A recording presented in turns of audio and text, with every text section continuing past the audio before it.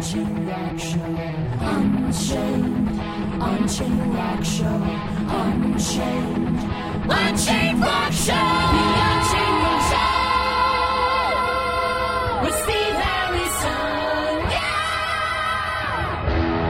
Radio. You're listening to the Unchained Rock Show with me, Steve Harrison. Here we are, second day download 2022. The sun is still shining, but I've got to say what a pleasure it is to be talking to the one and only Mr. Kris Barras. Oh, killer set yesterday, Kris. And I think you had a little quote, it was a little bit good, I think I've seen on your social. It was more than a little bit good, mate. That was a killer set. Yeah, it was mind-blowing. It was absolutely incredible. We had such an amazing turnout. The field was absolutely packed. Yes. And, you always know, we were a late addition to the lineup, you just didn't know how many people were actually going to turn up to see us. There's lots of great bands on at the same time. Yeah. But it was absolutely packed. Everyone's singing along, and I've wanted to play Download Festival for years. To finally get to do it, and to have such a great turnout was just phenomenal. Yeah, and that surprised me because I was thinking, had you played it before? But obviously, certainly over the last 3 years, been little opportunity to anyway. That's right, yeah. And then I suppose prior to that, was there was interest started in you sort of getting you on the lineup then? Well, I think, we'd always wanted to. I think any band that has any kind of attachment to rock or metal is going to want to play Download, aren't they? It's the one.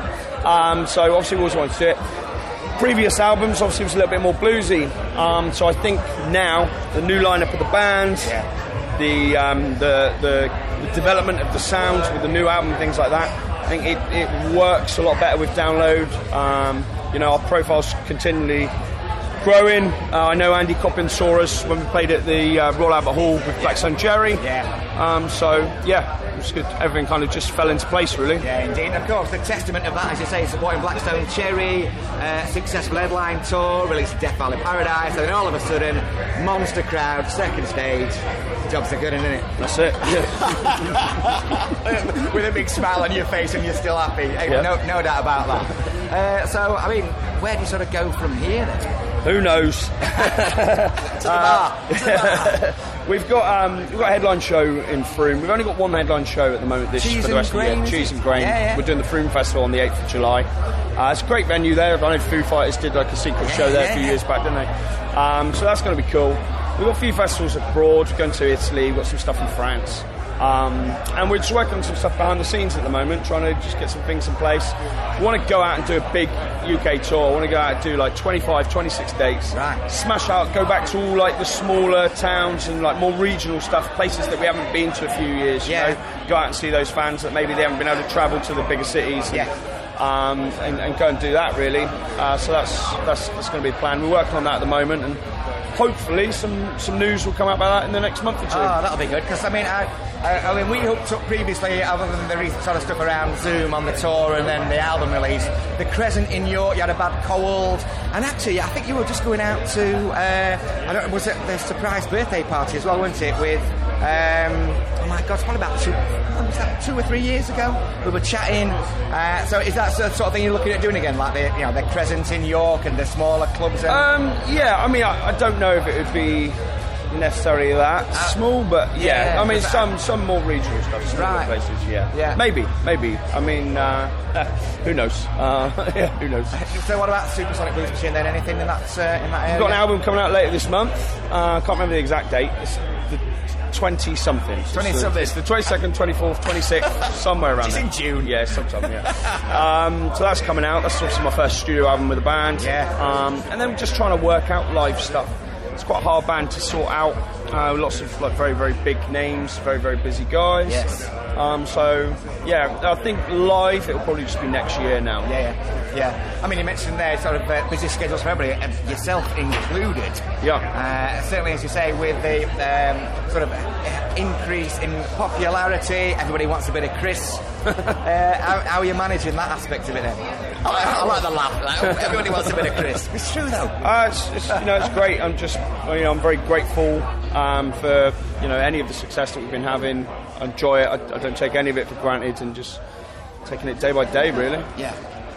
And is that the sort of the advice to sort of young up and coming sort of budding musicians and artists, then what's the main bit of advice that you wish you'd had when you were sort of starting out? I don't know really. I'm not sure. I think, you know, with anything in life, with me, like when it comes to like setting goals and things like that, I've always tried to set small goals. I don't, you know, I won't stand there and go, oh yeah, I'm going to headline Download in the next 5 years, you know, like unrealistic or very, you know, hard to obtain goals. I always just little things, you know, because if you don't achieve that, I mean, let's say you got offered, you know, second headline. Well, that's a failure because your goal was the headline. Do you know what I mean? So I don't do stuff like that. I've always been like that. With my fight career, I was the same. I just set small, achievable goals. Yeah.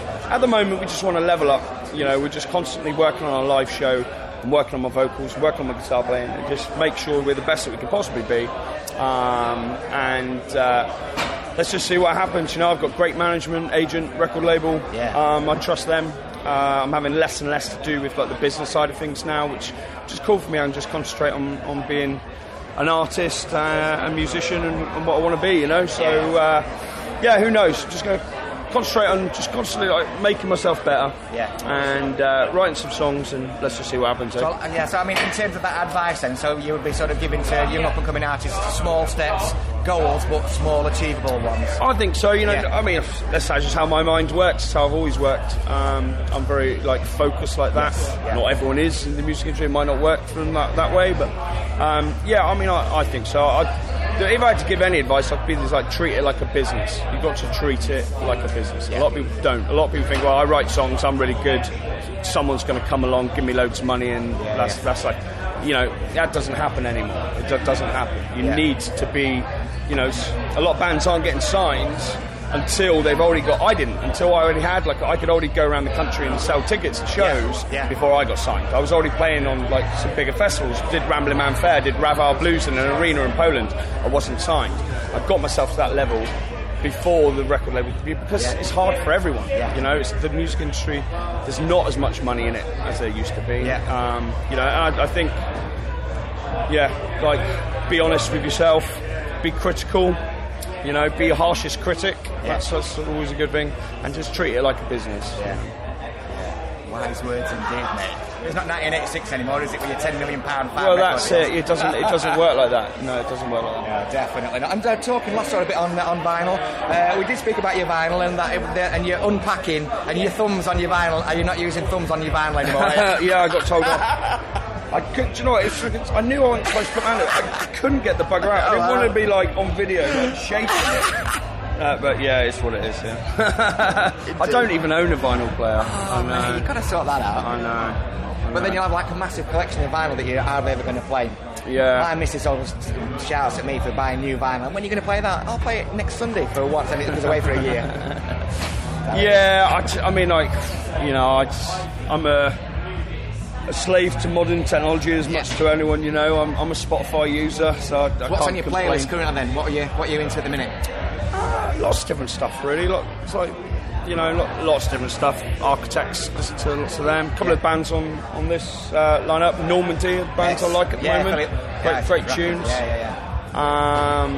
Yeah, stuff like that, really. Listen, Kris, we shall call it there. I really do appreciate you giving us a bit of your time, as ever. No worries, thanks for having me. Hey, enjoy the rest of the weekend if you're sort of hanging around. I will do. Indeed, mate. Thanks so much. Cheers. Top man, cheers, buddy.